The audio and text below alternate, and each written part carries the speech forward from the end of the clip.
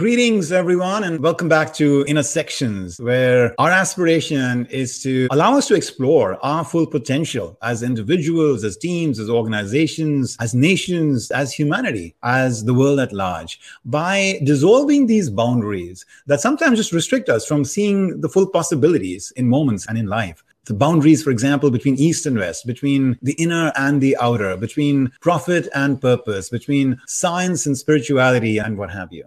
And it is tremendous joy for me today to have in our midst someone who has been a path-breaking force, a pioneer in so many regards, and dissolving so many boundaries in the course of her own career, as well as in the ideas that she proffers up for humankind.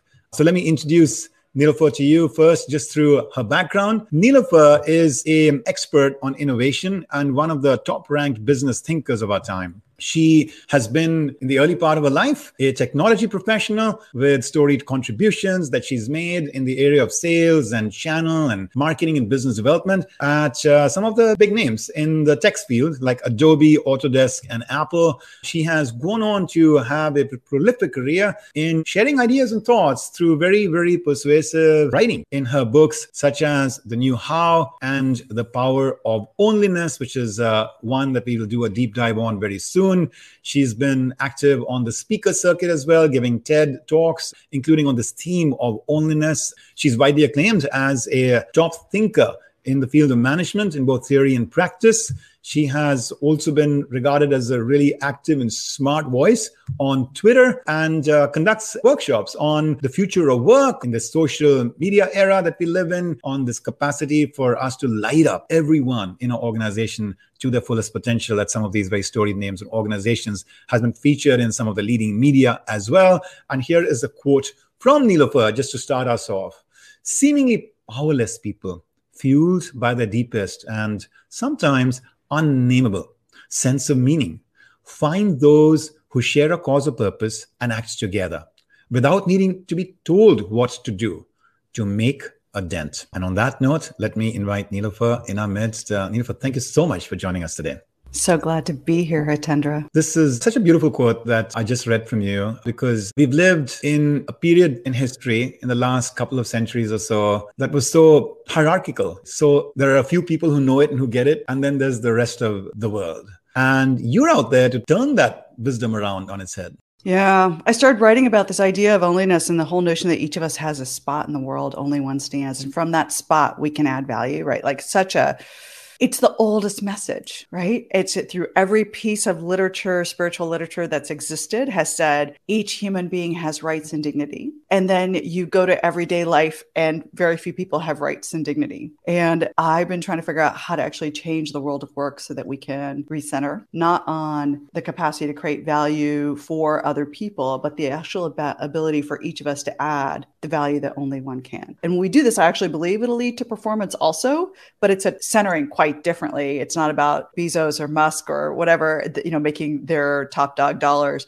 It's about each of us being able to add that value. Only one can. And it's so tectonic that sometimes people kind of call me crazy and or radical or all these other words, but I think it's the deepest truth, deepest calling that each of us has. And so I'm hoping actually that we can actually find a way just to make this shift, because it's what we all want anyway. I'm just being reminded as you say that about the story that Mandela shares in his autobiography, The Long Walk to Freedom. And here's this guy who's like this icon, right, for the world, and who's done this amazing work in trying to take South Africa into a more wholesome, more democratic, more non-racial kind of future, and build these bridges even with the folks who were otherwise putting the apartheid system out there. And he talks about how this one moment where he was in his more militant kind of mood of like needing to change South Africa more through aggression before he was arrested, put into prison for 27 years and came out a reformed and different person, that this one time he had a gun in his hand, a friend of his in his backyard, and he said, why don't you shoot that bird? Let me see what you learned in your kind of training to be like a guerrilla warfare kind of guy. And so Mandela was like, of course I can shoot that bird. And he aims the gun at the bird and he shoots the bird and she falls. And then this little child who was the friend he was staying with, he burst into tears and he says, how could you do that? Because now, do you see how much pain you have caused the mother of this bird? And Nela said, like, I just melted. And I realized in that moment that this child has more compassion than me. I mean, I imagine like that moment must have been one of several catalysts that actually got Mandela to become the Mandela that we know him to be. And I think of what you just said about how every one of us, that everyone doesn't even have to first turn into an adult before they can have impact. Here was this little child in that moment having impact. Yeah. By the way, we started talking personally before we jumped into the session. Can I share a personal story? We said we'd wander where the work conversation took us. My son's middle name is Mandela. I named him that exactly for the story. That's so funny that you tell this story, because we conceived him in South Africa and we were looking for some heritage story about who he would be. Because, each of us has an inheritance that we bring into the world, and a name is part of your inheritance that a parent gives. And I wanted to think of what I wanted my own child to be able to do in the world. And the whole notion that we can bring peace and change, not because of violence, not because we're pushing on someone, but because we're pulled into the world in a very particular way. And that's the shift I think we're trying to get to. Because, by the way, when you push on something, someone's going to push back. And I'm much more curious by the questions that we can ask that are brand new questions that can say, how can we do this in a brand new way that doesn't require us? I'm not asking people who are, into white supremacy to join me. I am asking those of us, though, who want to do change to recognize the actual barriers that are there and not to push against sort of old, but to create the new. And it takes us having more, not just inheritance, but imagination to do that. When did you come across this quest, right, to want to really light a spark in everyone's very special onlyness, as you're calling it, and then you coined the term as well? Can you just talk a little bit about the inception of that? Can you maybe also define the term for us a little bit so we can have our audience also wrap their minds around it? Sure. So let me do definition first, and then we'll back up into story.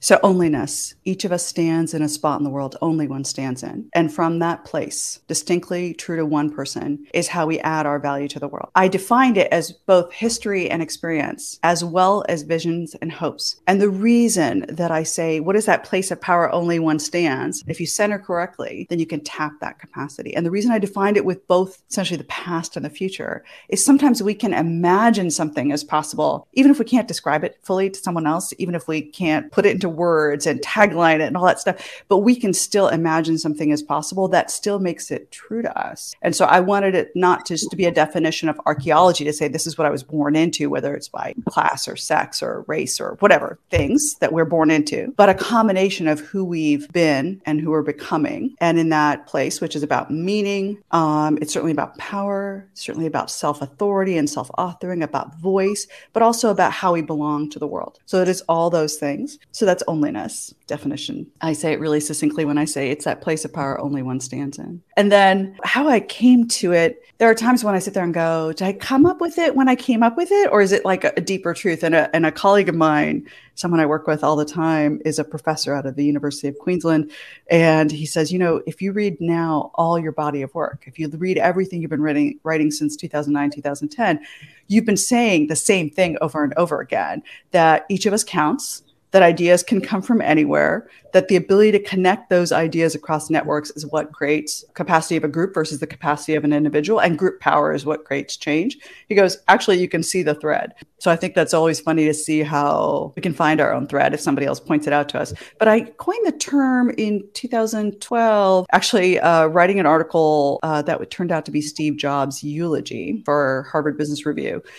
They reached out and said, he's passed today. And of course, I'd worked with him, and they said, would you be willing to do something? And I said, yes. And the conversation I'd been having with my editor was, we can see the genius of Steve Jobs so easily, and we celebrate it widely, but we don't recognize that same genius is true to Ashoka and true to Rubina and true to each of us has genius. And I was trying to then, with the concept of onlyness, say, actually recognize that independently of color, race, gender, age, all the ways in which isms stop us from listening to people, each of us has that creative, innate capacity. And the question then isn't that.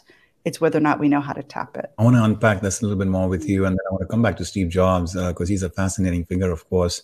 I'm hearing you say maybe like a couple of things. One is that there is this almost like common ground that we all stand on, which is just like this capacity for like creative spark, that the very special something that we can offer. And yet you're also saying that it's not a me too in terms of, us seeking to mimic others. It's something where on that common ground we stand, but we're also, it's like unity in diversity. There's that diversity aspect of it, which is each of us has gotten unique life experiences, a unique DNA that brings a certain unique possibility to the relationship between us and the present moment and what we can offer. Can I just take one word? So English is actually not my first language. And this is why I often look upwards, because I think, oh, am I using the right word? So I'm a total word geek. If you look at my bookcases, you'll actually find a bunch of dictionaries. So I'll sometimes just flip through different languages and different dictionaries. So unique, when you use the word, it is always relative. So I can be, for example, a woman in a corporate boardroom, and almost always I could be called unique. But what is being characterized quite often is the fact that I am the only one, which interestingly enough is centering the room. And so I don't use the word unique, because what I never want to do is have any of us understand each other in contrast to someone else, because that's like saying, well, you're an idiot and so I'm smart, or I'm an idiot and you're smart, right? Whichever way we might compare. It's to say each of us is distinctly ourselves. And it's a singular but not separate truism. So it's the rain falling, hits a pond, singular but not separate. So we're trying to get to that characterization of what is it that each of us has to bring, that beautiful genius inside each of us. And genius both being of the place. Remember, genius was always, the notion of genius was, in the original Latin, was it lives within you. It's a spirit that dwells in you, the meaning that dwells in you, and is always changing. But it is true to a place. Yeah. And that's what we're trying to get to. Each of us is that genius. And the question is, do we understand, therefore, our own contribution capacity, not in contrast to someone else, but the capacity that is true to each of us? That's beautiful. I'm a mathematician at heart. That was my first passion. And so I'm always trying to kind of look at things through that lens and try to kind of like figure out the elements of the equation. And I would also love to hear from some of you as to, if you had to articulate your onlyness, what would that be for you? What is it that I don't know, Nilofer, do you think that that's a worthy question? How would you ask it? I do. I think each of us has some capacity and is always championing something. I think sometimes we find it hard to name. And then we think, oh, since we can't name it, it must not be true, right? And I'm like, oh, if so often I say to people, don't worry about the lingo of it. Just see if you can get a sense of it. Because it's often, by the way, it's always changing too, right? If you ask me, what is my meaning in this moment, it's very specific to what is it I can add value on here, right? I mean, it's always true to my larger through line, but it's more tailored, I guess, in this moment. And so just to give people that context of, you don't have to it's not a branding exercise like, ooh, I care about this. It's a sense, right? It's a flow, in the moment. How are you feeling about that? And good. Thank you. One of the places where I feel, for me, there's been a very meaningful step in growing in the last few years has been recognizing that some of that specialness, and I want just to get your reactions to that, some of the specialness can come at times, not just from the things that have gone well in our life or the things that others may count as like our special gifts, but sometimes, quite the opposite as well. And I'll give you one example. I mean, one of the people who, for me, really stands out is Candice Leitner. I don't know if you know of her, but she started this organization called Mothers Against Drunk Driving, which has had tremendous impact in making our highways just so much safer, in the United States, and ultimately creating a movement that is impacting many other parts of the world. Be more responsible, guys, like in not driving drunk and, all of that, right? And so quite a force. Now, if you go back in her history, she had a son who got hit by a car and had like an accident that, through that, which damaged his skull. And she ultimately lost her teenage daughter to drunk driving. And that is what catalyzed, this in her, this hunger, this desire to want to see change in the world, in this area. Yeah. And it's just incredible. What a heroic journey she and her family have been on to help advance this cause, of course, partly by finding other kindred spirits, other mothers who had also lost their own children, which is part of your teaching as well, this idea of finding others, to proliferate your idea, right, to people and then get your power from there. We want to come back and talk about that. But I'm almost sometimes thinking that, and this is where I come back to Steve Jobs, he once said, life sometimes doesn't make sense like in the moment, but you have to be able to look back and then connect the dots. It's when you look back, you'll find, oh, that's why why this happened to me, or that happened to me, or that happened to me, because it's made me who I am today. It's the Leonard Cohen line about there is a crack in everything. That's how the light gets in. And I think most of us would like to be more perfect than that. And more perfect meaning we wish we were raised a certain way, middle class. We wish we maybe didn't have an alcoholic father. We wish we, if I think about all the stories people tell me, they are all stories where they wish somehow this trauma or loss or suffering wasn't true. And yet it is the genesis of their own insight. And it can be big like that, like, alcoholic parents or divorce or whatever it is that's been a form of loss. But it can also be, somebody I was working with recently in a consultation was saying to me that they had their mother be in a checkout line, very, very simple moment, checkout line, being able to pay for something, wanted to open up like a credit card to be able to do it, and couldn't because she was a woman. So this was in the 70s, just dating all of us. I don't know if people remember that. In the 1970s, women could not open up their credit card by their own self. They needed a husband's signature. And she remembers how powerless her mother felt in that moment of not being able to be independent and make decisions and so on. And so then she doesn't like the story about herself because it makes her feel very vulnerable and raw, and she doesn't like the story. It turns out to be hugely formative because ever since then, she always notices in any room who's the underdog, who is being passed over because of some rule or right that is not being given to the person. And so I said, isn't it interesting that to you, you're ashamed of this story, right? Because you're like, oh, your mother should have been able to do this thing. And you hated how she felt. You've internalized how she felt. So think about what that teaches you about you. Think about how empathetic that makes you. Think about the fact that as a child, you noticed something that was going on that was an injustice, right? Like just because of gender not being able to do the same thing a man can do. And then notice how you've turned that into the way in which you lead. So isn't that interesting that you're actually trying to deny it as if somehow it's not good, and yet how it has served as everything for you, like it has been a juice for you. And she had actually taken this feeling and wanted to hide it. And as soon as we were able to bring it into light, then also to go, okay, what is the negative of that? So just to own it gives you a different sort of feeling of authority over it, right? Because now you're self-authoring your own life and saying, oh, what does it mean for me? So what meaning do I just ascribe to it, describe to it, take from it? And one of the things she realized is often she would coddle people because she was trying so hard to hide this part of her. And she didn't acknowledge it. She was also coddling people because she didn't know how to own the gift. So she was using it because she was trying so hard to hide it, it was using her instead of her using it. So the minute she could bring it into the light, she could go, oh, okay, so I am deeply empathetic. I really care about the underdog, but I also have to care about the business and not care so much about people that we don't get to performance. And that means not calling people. So actually, and what I was trying to tell her was then believe in the capacity of the person. So if you say to someone, you know what, that doesn't work for us, let's find a way for it to work for us, the business unit. And she goes, oh, that would change everything. So now all of a sudden, this liability of hers became a learned asset. And then she could actually understand both the sharpness and the places where she had to work on it so that she could apply it really well. And this is the shift. But it's until you can own the crack, you can't see where the light comes in, and then maybe how to use that light more precisely in the darkness.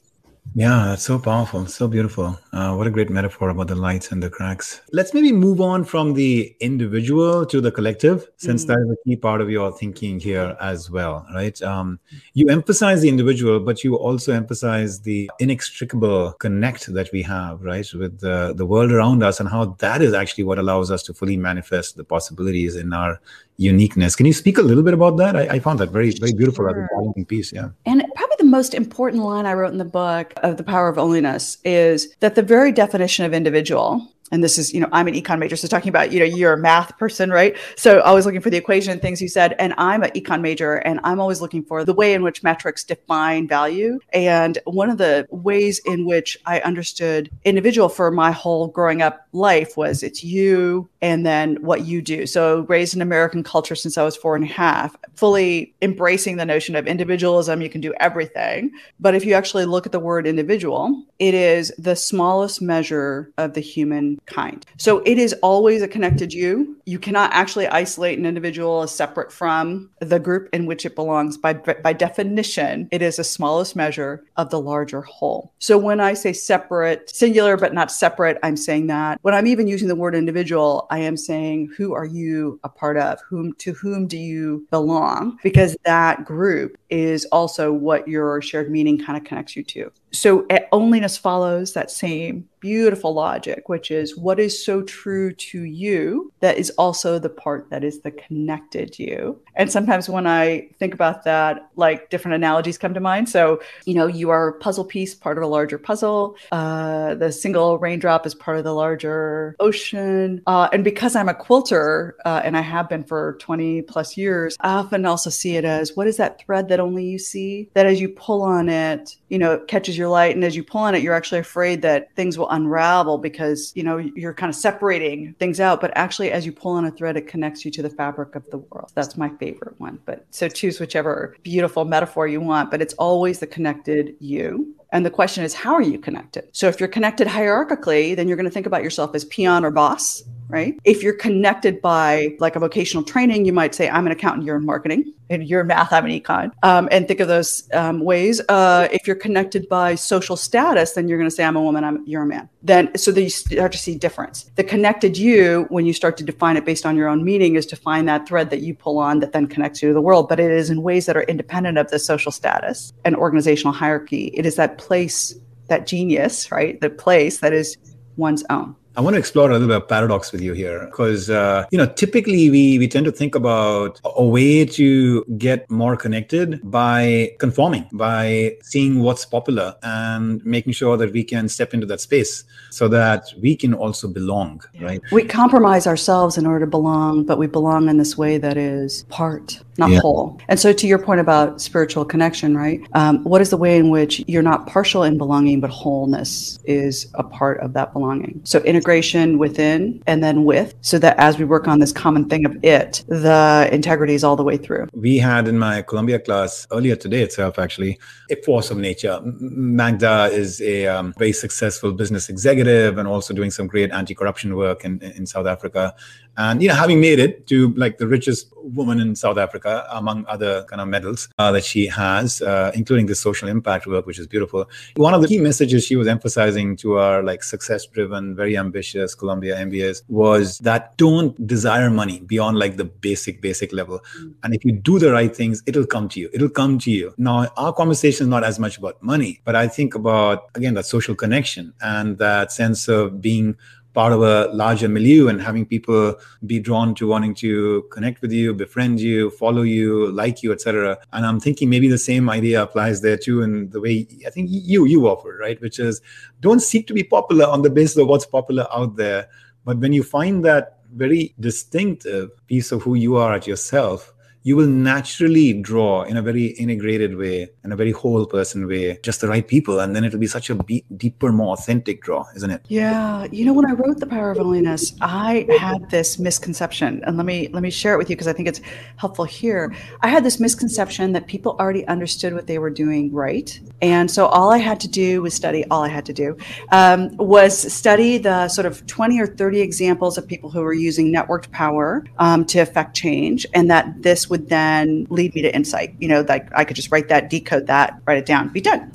It turns out I ended up researching 300 examples. And because to get to the 20 that I ended up writing about, because nobody, and I'm saying this very boldly now, I probably should have said it when the book came out, nobody actually understood what they were doing. And one of the stories that I'm going to share then is from the book, and I'm sure he won't mind me sharing it because Franklin Leonard, who started this organization called the Blacklist, coining off the McCarthy sort of term that once exiled storytellers, he was using it in the same way to include storytellers. And what he did is he's a relatively low peon in Hollywood, and he's unable to get his bosses to approve of stories like Hunger Games. And because they say female-driven action doesn't work. That was a direct quote. And so he's like, I must be really shitty at my job, right? So he thinks he must be wrong because, of course, his bosses are so rich. And he ends up writing an email to about 80 some people he had met in his first year at Hollywood, asked them to participate in helping him find better stories. And in return, he'll change back that same data back to them. And so that's the give-get. Give me your best story that you've seen the last year that hasn't been put into production. I'll share you back the master list of what everybody creates. This list goes wide. And when I asked Franklin, now this is like 5 years later, and some of the movies have become award-winning movies and making money and so on. And I say to him, hey, Franklin, so what do you think you did right? He says, well, we just shone a bigger light on it. I remember sitting there going, and we were on the phone, and I go, that's not it. And I was like trying to figure out, how do I say to this guy who I really respect, that's not it. And because I said to him, I actually waited, thought about it, came back, and I said, listen, if that was it, Spielberg would have done it. He had all the money in the world, right? Anyone could have done it because they actually want exactly the outcome you want. But they were asking a different question than Franklin was asking. And in fact, I rushed, even as I said it to you, what question he asked, because he rushed it to me. So I'm doing that intentionally. And so if the question was, what movie will make the most amount of money? You get a certain answer. He asked a different question, which is, what story do you love? And that change of question changes what people respond by, which changed, by the way, how then you end up stack ranking everything. And it allowed a different metric in place, which, by the way, aligns everyone in the same direction. So now it's not the boss thinking, gosh, I know which thing makes money. It's now what story resonates the most, right? It's a very different conversation you're starting to have. What's original? What's a distinct story? Is it great storytelling itself? And I'm sure people can Google how phenomenally successful the Blacklist has become, because even since the 4 or 5 years since I did that research, it's become incredibly well known. Franklin Leonard, an unbelievably strong, part of a community now to do screenwriting and change the Hollywood thing. Didn't know any of that at the time. And at one point, in fact, he's thinking about quitting like a year or two into it. He's thinking about quitting because he's like, oh, I kind of did what I needed to do. I have my career. It's all good. Gonna park it. And somebody's on the phone with him trying to convince him to pick, who was it? Oh, Leonardo DiCaprio for a film. And he's on this muckety-muck phone call and getting told, you got to put Leonardo in this film. And the guy says to Leonard, Franklin Leonard, hey, I know on good authority that this movie is going to make it on the Blacklist next year. And he doesn't know because Franklin has kept it a secret that he's the guy who started the Blacklist. So he's having this muckety-muck quote his body of work back to him and goes, oh my God, I think I'm onto something. And notice the difference, though. That was not about money. That was about meaning. And meaning precedes money by any stretch of the imagination. And if you organize first on money, you can end up distorting the vision of where you go. If you organize first on meaning, you end up aligning a bunch of things, and money typically follows. Doesn't guarantee it. I'm not trying to say that. But it's much more important to get the basis of the product right, essentially, right? The product, what is the thing? And then we can figure out what's the business model behind it. That is such an incredibly important lesson for our colleagues and friends in the business world, I think, to absorb. If the 20th century was all about advancing the intellectual understanding of management and business, the 21st century has to be about advancing a much more whole person understanding about business and management, isn't it? And I think partly what you said here is like how his question shifted the decision criterion from purely a cerebral, intellectual, let's do the analytics on, is it a marketable film, more to the heart, right? Like, did you love that script, right? And I'm reminded of, a moment that the iPhone, a product manager said, like Steve Jobs didn't come to us and tell us that we should design a phone which has like no buttons or this or that. He just said, design a phone that people fall in love with. Because you and I, we remember what phones were like in the pre-iPhone, what have you. Did you actually interact much with him yourself? I really didn't. He was in the time I was at Apple was when he was on the Exodus. So, Moses and the Exodus kind of thing.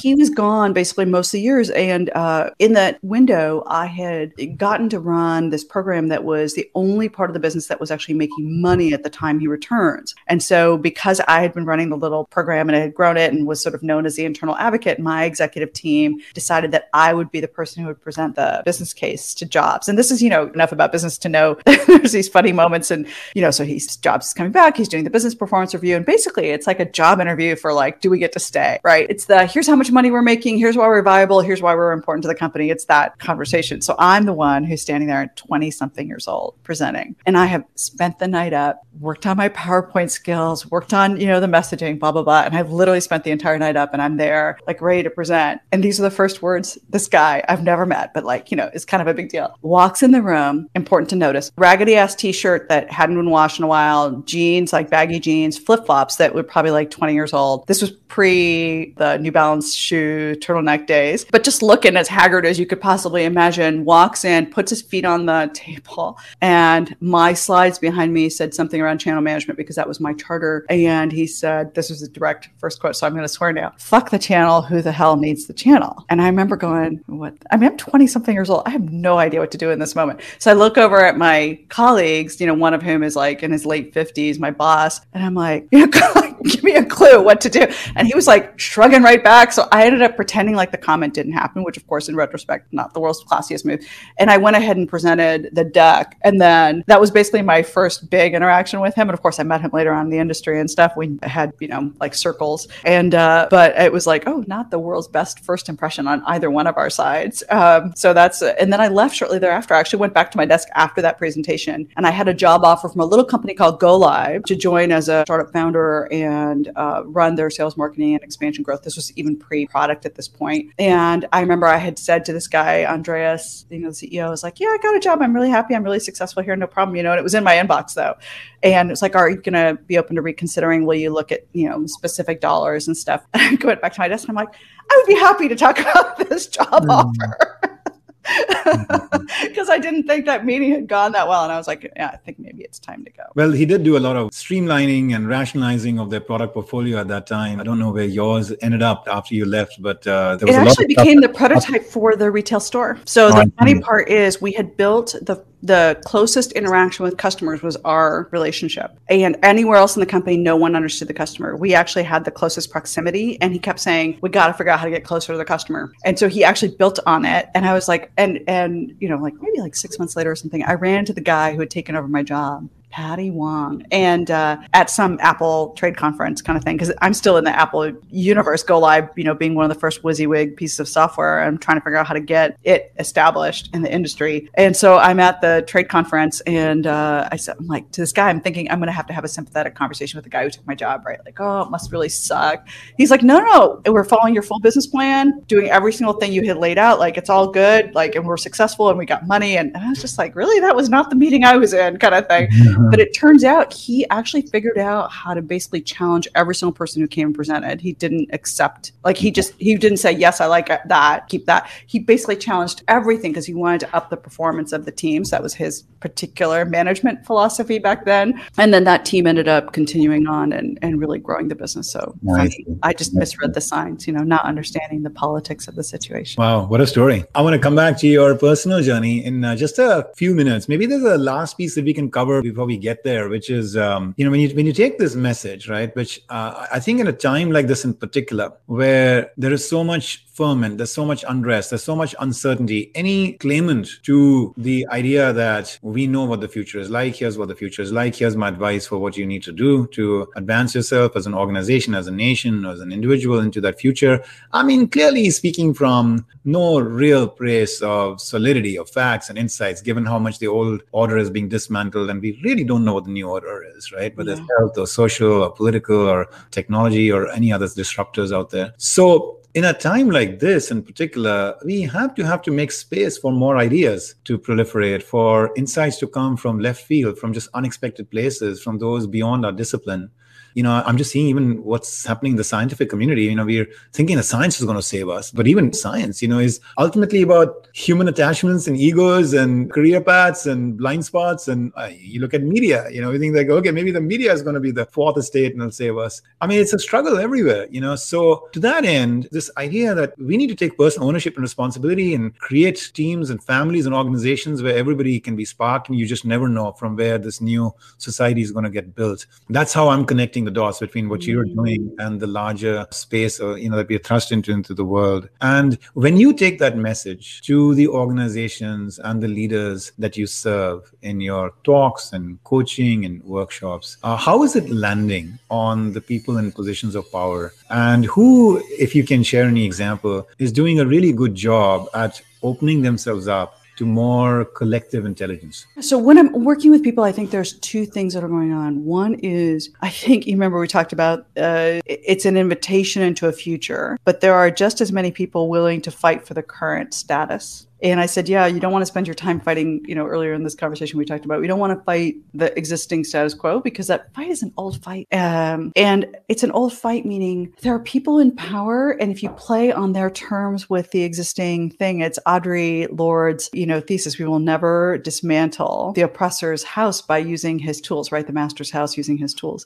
We need to find new ways. In fact, when I was working on the book, Power of Loneliness, I actually spent a couple of years in France writing it, researching it from there. And that was mostly personal choice. The context was interesting. But at the time, I used to walk past the Louvre every day to walk my son to school. So over the Seine River and then past the Louvre and then past the Place de Concorde. So really old legacy of kings and, so on. And I noticed that whenever we talk about change at work today, we use metaphors like castles and money. And so we use old paradigms. And I'm much more fascinated with what are the new paradigms. So a friend of mine and I, in fact, got together in the shadow of the Louvre and had breakfast. And I was sharing the idea of loneliness. And I was saying, wouldn't it be nice? So this is me getting trapped in the metaphor too. Wouldn't it be nice if all the people currently who wanted to create change could get let in the front door? And my metaphor I was using was, we're crawling in the side doors and in the side windows of the castle. And if the door could just open wide, a bunch of us could come and create change. And he said, actually, by the way, just if you hear yourself, you don't want to get into the castle. The castle is dark and dank and doesn't work for the people who fucking live in the castle anyway, because of the few people, right? Doesn't work for them. But he goes, what you're actually saying is you want to build a whole new way. And so your metaphor is you want to go down the river and build the village. And you want to make a place that thrives, not just for the people who live in the kingdom and then the people who live outside in the grass or,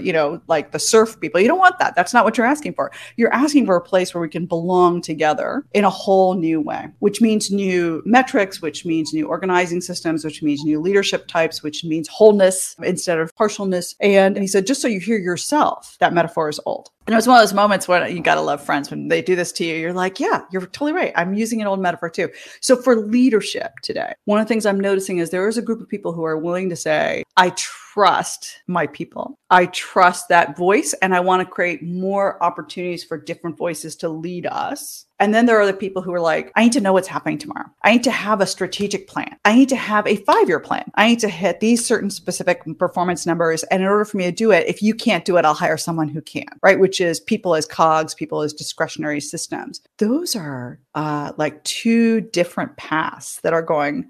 And at all times, a chance to weave between the two is happening. But I'm much more interested in working with leaders who are like saying, let's find a way to build this culture so it's high performance, right? So that I don't just view people as cogs and then I step on them in order to get to the end goal, which is a very, by the way, unsustainable model, but a way to go. If I actually engage my own people, engage the customers, engage the market, we're going to figure it out together, which is operating on the shared intelligence and such capacities, right, of the group. So group power grows. In that old construct, there's only power by a few people, and then everything else is driven by money. In the long run, so this is like, 20-year kind of horizon, one outperforms the other by a long stretch. In the short run, money can reward money because that's how the financial markets perform. And so I think this is a question of consciousness, to your point, and why we're actually having this conversation. How do we actually work with the leaders? So I'm deeply drawn to the organizations who are doing reinvention using this wholeness kind of construct that each of us has capacity. And if we trust that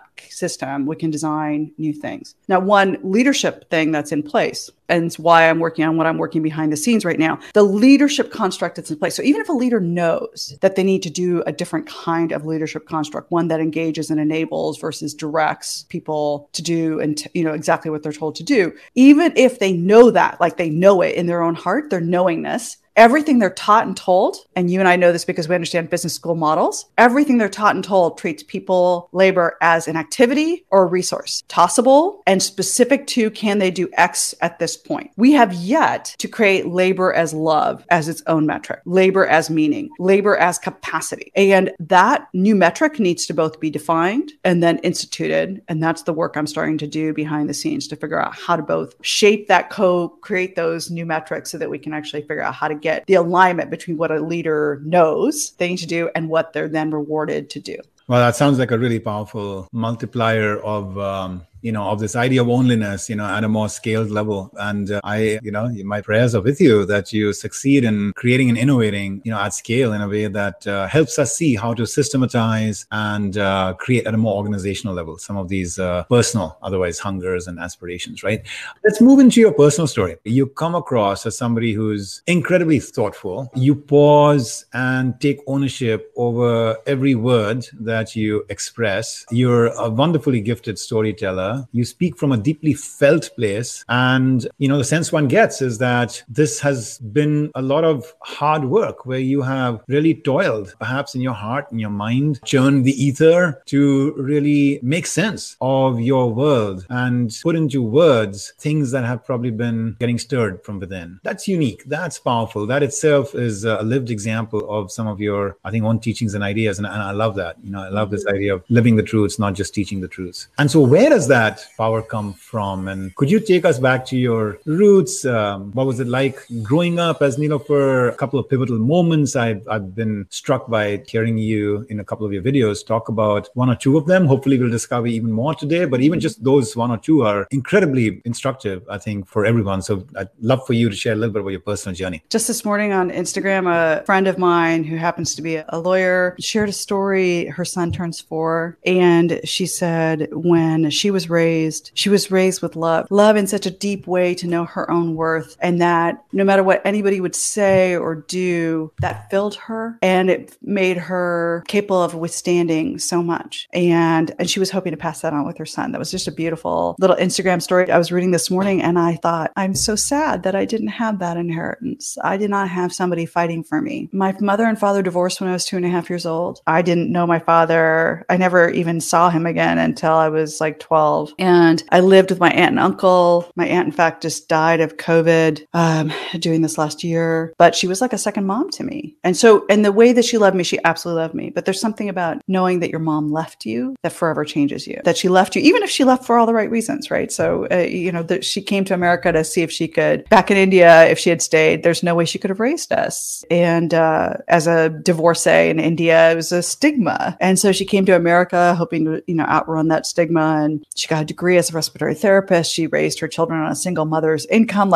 unheard of, right? And all that. So in that way, she provided, but she didn't know how to provide safety. And she certainly didn't understand how to value a Muslim girl, as equal to a Muslim boy. And so my job was to grow up and be a good, dutiful daughter who cooked really well and who married really well and provided for her. And so maybe one of the stories that you're talking about is the story of an arranged marriage. I was supposed to get an arranged marriage. And by the way, I'd completely signed up to it, Hitendra, right? So I am a very dutiful child, actually, at some level. And I was like, sure, of course I'm going to, marry well so that my mother's provided for. Of course I am. But by the way, can I also get an education? And because I had always just loved learning and I couldn't imagine not getting an education, it was just like all my friends were going off to get degrees. And so unbeknownst to my family, I had actually applied for and gotten into a university, filled out the paperwork for the 1-year extension and was sort of hoping that somehow I could make these two parts of me, this Western part that grew up with the idea that girls could get an education and go off and do things,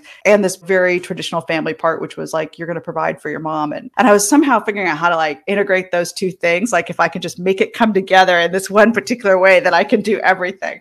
And my mother arranged a marriage with a very, very wealthy man. And as a result, he had a house cleaner and a nanny and, stuff because he had already been married before. And he had a child from his first marriage and his wife had died. And so I was like, this is perfect. Because it's not like he needs me to take care of the house or anything. This is perfect. So yes, I'm in for the marriage.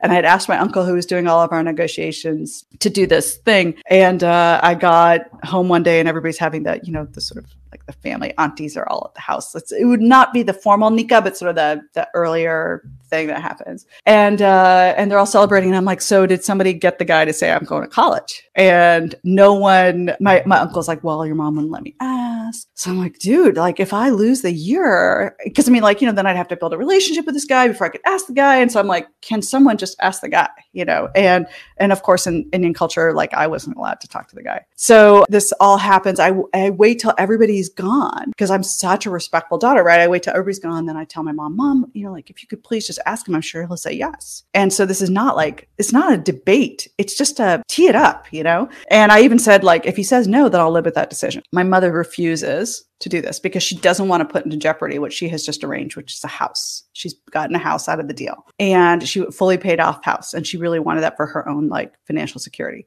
So I do this thing, which I think nothing of at the time. And this is where I don't know what I was thinking really, because I can't like retrace just how crazy I must have been. But I was like, well, then I'll move out. And now this is the Western side of my personality. And you can tell exactly who I am by this one story. So I get to the point where I go, well, I'm the product. If I'm the product, you can't make this deal without me. So I have some pull in this thing, and you can just do this ask. If you do the ask and he still says no, I'll still go through with the deal. But since I'm the product, I ought to be able to ask for this one thing.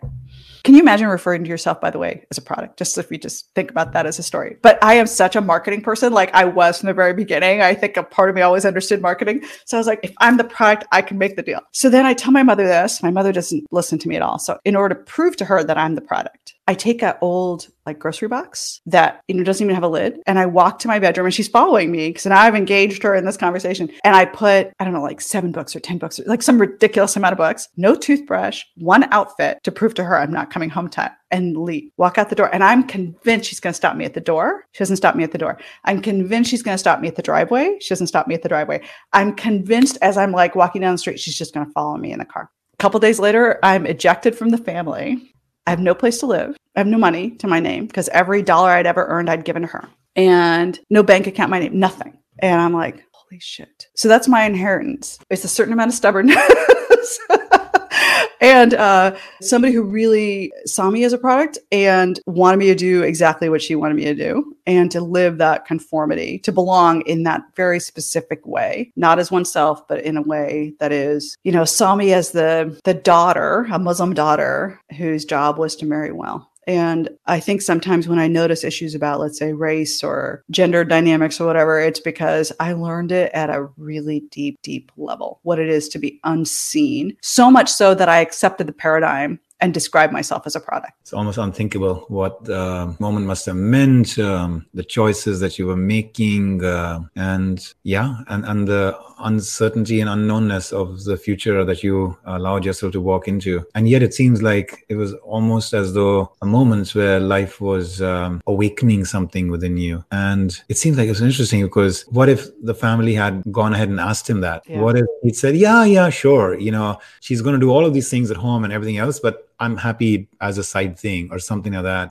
I wonder if that would have gotten you to your fullest potential the way you have since. Right. So this is like where every story, it shapes you, and it is just your story, and you get to decide what meaning you ascribe to that story. So absolutely, 10 years ago, I quit my company for entirely personal reasons. Every now and then I think about those reasons and I don't talk about them because they're related to my son. So I don't think it's my story to tell 100%. And I sit there and go, I really resent that. I resent that all these things had to happen, that I had to shut down my firm and so on. And every now and then I get kind of like, this doesn't seem fair, right? A part of me wants something different. And then I'm like, yeah, but would I be sitting where I am today if I hadn't stopped consulting? So one reason I think I have such a distinctly powerful voice in the business world is I'm not selling anyone anything, right? So in consulting or when you're working for a firm, you have to think who is writing your paycheck. You have to really calculate that. And you can't say everything that you might want to say. But sitting out here much more independently, I'm like, yeah, that isn't going to work over there. Let me tell you why, and it gives you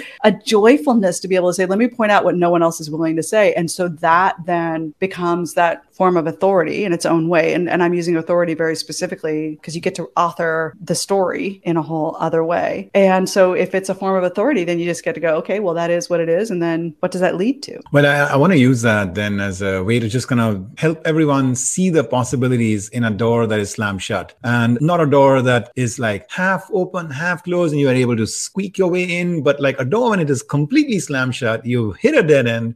Sometimes it is life just inviting you to look in another direction, and maybe life knows more than you how luminous the possibilities are, where it's asking you to not to get distracted by this door at all, right? And now you've shared 2 of those instances in your life, in your teenage years, and then more recently as well. Thank you. Thank you. How beautiful. How beautiful. Let me invite us maybe to answer one question from Raza. He's talking about how when you take your model, how does that apply to, these challenges that we are facing in society today, where we are so riven, right, and separated by social and emotional and political kind of factors. The Palestine-Israel conflict, this whole area of empowering natives, the Black Lives Matter movement, gender equality, etc. Would your model help illuminate a little bit like possibilities for how to bring more clarity, closure, collaboration in these areas? Absolutely. And I think, by the way, I chose to feature Black Lives Matter in the books. There's a beautiful story there. So here's the thing. It's already working. The group of people who coined the term Black Lives Matter and the story and the genesis of that, born of pain. In fact, I think this year is the 8-year anniversary. Trayvon murderer being released and with no repercussions. I think it's coming up in a month or something. It's soon. And so 8 years from that moment,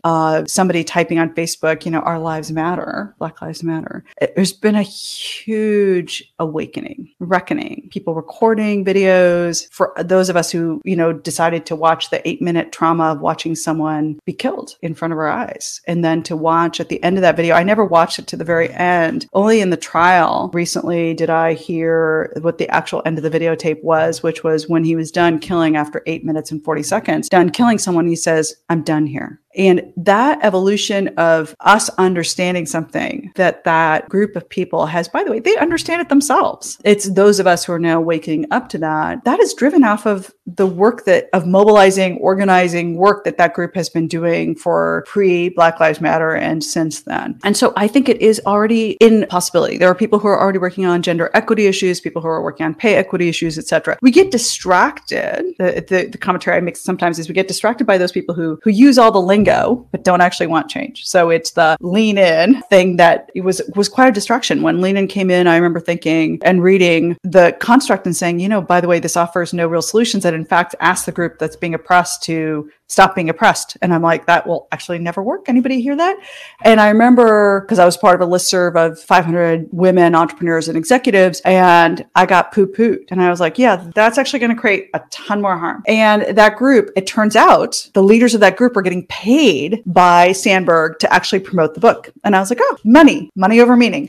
And they got paid and they wanted the money. And so they told everyone who was pushing back that, no, it's fine. And later on, I was like, oh my God. Oh, that makes sense. They were paid. So I think there are people who are absolutely already doing the work. And then the question is, if that's something that matters to you, how do you join, right? So how do you listen to that? And then for those people who, want to preserve the status quo, there's tons of money. By the way, if you were a business today, wouldn't you rather treat someone like a cog so that you can pay them $9 an hour and dispose of them if they're not doing what you need, rather than pay them what they're actually worth, which is at least 15, if not more, and actually have a dialogue with people to create work that actually works for them? Which one would you rather choose if you were the boss and you liked being in charge? Seems pretty obvious. It's the same reason the British colonized a bunch of places. They could go and take all the product. Of course you would. Like if you could take all the spices out of India and get the best of that and suppress an entire group of people, yay for you. So I get that there's a group of people who want it, and then there's the rest of us who can mobilize and organize. And so I think the big thing I'm trying to say is for those of us who are participating in systems to go, this isn't really working. And how do I become part of the change? That's the challenge, not to accept what we're taught and told just because it is the majority. It doesn't stay majority. Apartheid was a majority for a long time too. British colonizing India was a thing. Change happens when some of us go, we deserve better. So powerful. Thank you, Nilofer. Maybe we can just end with a reflection from you, coming back to the personal space, as to where you draw your bedrocks from, your bedrock beliefs, your convictions. You mentioned you grew up in a Muslim family. You also rebelled against one of the customs they had at that point about the role of women. So that faith continued to stay on as a source of insight and inspiration, guidance for you. Have you expanded frontiers,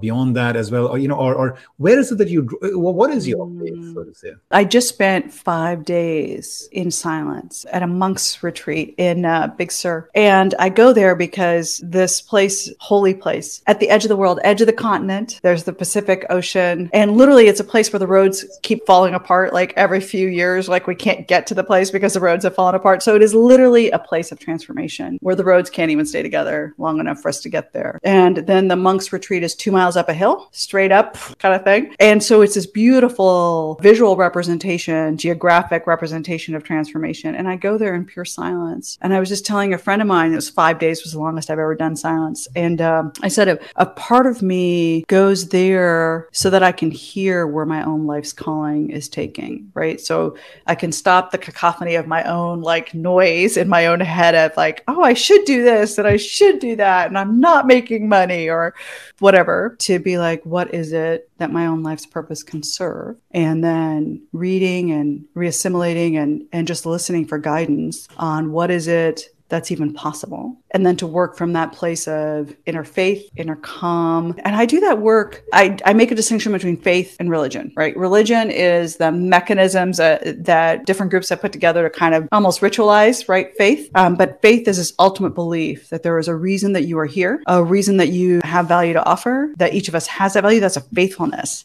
And that somehow, even if you cannot see what the next step is, even if you cannot plan what the next step is, there is a logical next step that will help you manifest yourself. And for me, probably the one story I tell myself more than any other story is my grandfather named me.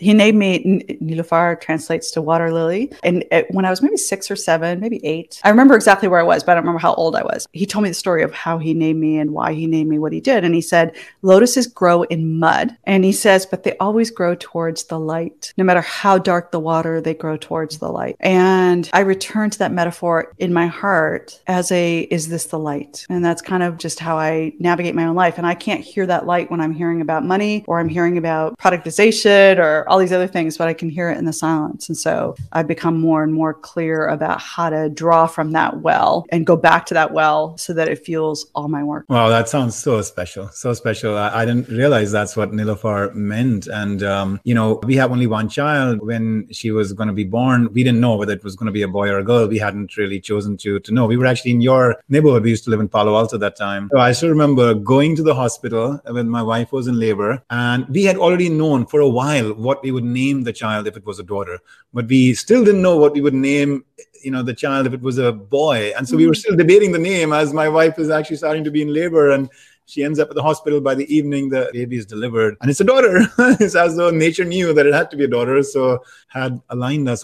We had convinced ourselves we were going to name her Mrinalini. And Mrinalini means lotus, or very similar reasons to what you just shared. So that's been her name. So that's cool. Inheritance, right? We have an inheritance that we pass on, and then we have the imagination that pulls us forward. And I consider your question about faith more about how do you allow imagination to be faithful, and not driven by your ego, but driven by your faith. So beautiful. Thank you for sharing that piece with us, including that time close to those monks. This has been so joyful, so wonderful. I'm really grateful for all that you have shared. Thank you so much. First and foremost, the wonderful work you're doing, for giving so generously of your time and your spirit today to us, and for living the life that you're leading. It is so incredibly inspiring and can have so many lessons and inspirations here for so many of us. I hope that the world continues to give you more and more platforms through which to propagate these ideas and your personal journey, because it is so important at a time like this for us to hear your voice. Thank you so much, Nilofer. It has been great to have you, and Godspeed. Wish you all the best. Thank you.